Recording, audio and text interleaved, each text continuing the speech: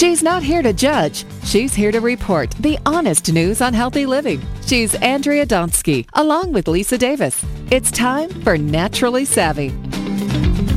It's the holiday season, so whoop-de-whoop, or whatever the song says. I'm Lisa Davis, and Andrea Donsky is off today. Well, the holiday season can be fun, but it can also be very stressful. Family situations. What am I going to get people? I don't have the money to get stuff. Why is there so much stuff? It's just on and on. So it's so important to shift your consciousness to create a more peaceful holiday season. And here to tell us how is a fabulous shaman, Isabella Stoloff, the traveling shaman, I should say. Hello, Isabella. Welcome back. Hi, sweetheart. Thank you for having me. This year, man, has been a whirlwind. It's like ever since you asked me to be on the show on a monthly basis, I've been able to get pretty much here every single time. But it's like, whoosh, no, you're in Spain, now you're in Holland, now you're in Italy, now you're in England, now you're in Bali, here you are with your group in Peru, and you're going to Cancun with a group in February and back to England for a writer's retreat in Glastonbury in June. So the energy, as I think we were talking about at the beginning of the year, was going to be very fast-paced if we caught that wave and tuned into our purpose and let it take us. And since I've been doing this work now for so long, I was able to just let go and do that. I'm very, very grateful. But it seems now we're coming here at the end. I've got to slow down. We've got the holidays coming. And I think, what are people needing to shift right now? What are you guys out there thinking about? I know I'm thinking about my family, cooking Thanksgiving dinner. I really love to cook. Not all my family likes to show up. And in the past, guys, listen to how I shift my consciousness. I will say in the past, it was a struggle for me. It was a challenge for me because I wanted everybody to show up the way I wanted everybody to show up and have that, beautiful Thanksgiving that you see on television. For many of us, that's not the truth. For many of us, everybody wants to go do their own thing. So my choice this holiday season is to do what I want to do what makes me feel best, and that everyone can show up or not show up, and I'm going to practice non-attachment. So that's the first tip I'd like to give. Do what you want to do. Second tip, practice non-attachment. Yeah, talk to us about that, especially because right now, I mean, like I said, with all the shopping and the buying, and I'm like, don't we all have too much stuff already?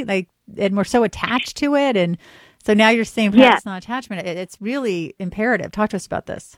Right. So clear the clutter. I always say clear the clutter of your mind, but clear the clutter of your closet.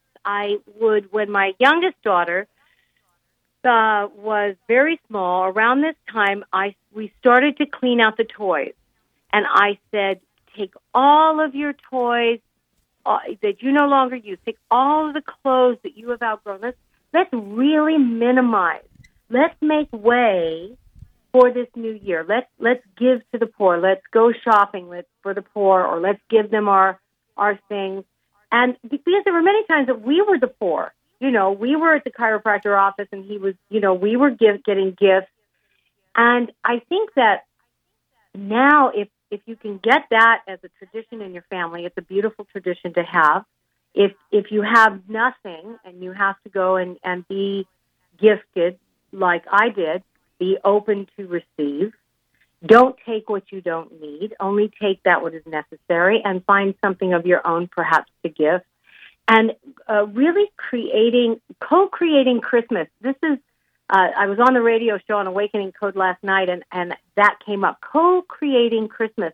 And I thought, isn't that great? Well, even if you're doing Hanukkah or other kind of holidays, how can you get together this holiday season and say enough is enough with the consumerism? We have everything we need. And why don't we take that money, put it in a jar, and travel together next year? Why don't we take that money that we would spend on presents and get the kids involved in gifting? And again, if you have nothing, we used to go, you're going to love this. I've always made dream boards, vision boards. I was very big on it for 20 years.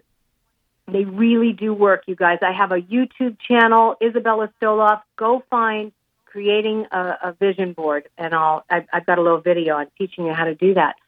And my daughter and I would literally go, when we lived in Moscow, Idaho, to Dipsy dumpsters, the big trash cans, and find all the old magazines. And we would take those old magazines, we'd cut them out, we'd get cheap glue, we had a pair of scissors, we didn't have much of anything, and we would create these vision boards. And I'm telling you, Lisa, and our radio listeners, it really, really works. So even if you don't have much, just shifting your consciousness around that even, rather than saying, oh, I can't afford this. I like to shift my language to say, I choose to use my money in this way instead. And I think the idea of taking a trip together or doing something as a family and having all the other family members that just, give, like, let's take our money and put it towards something else. Let's stop buying into this American, consumerism type of energy. Mute your commercials. Get your kids outside and away from the television, just telling them they need that new toy.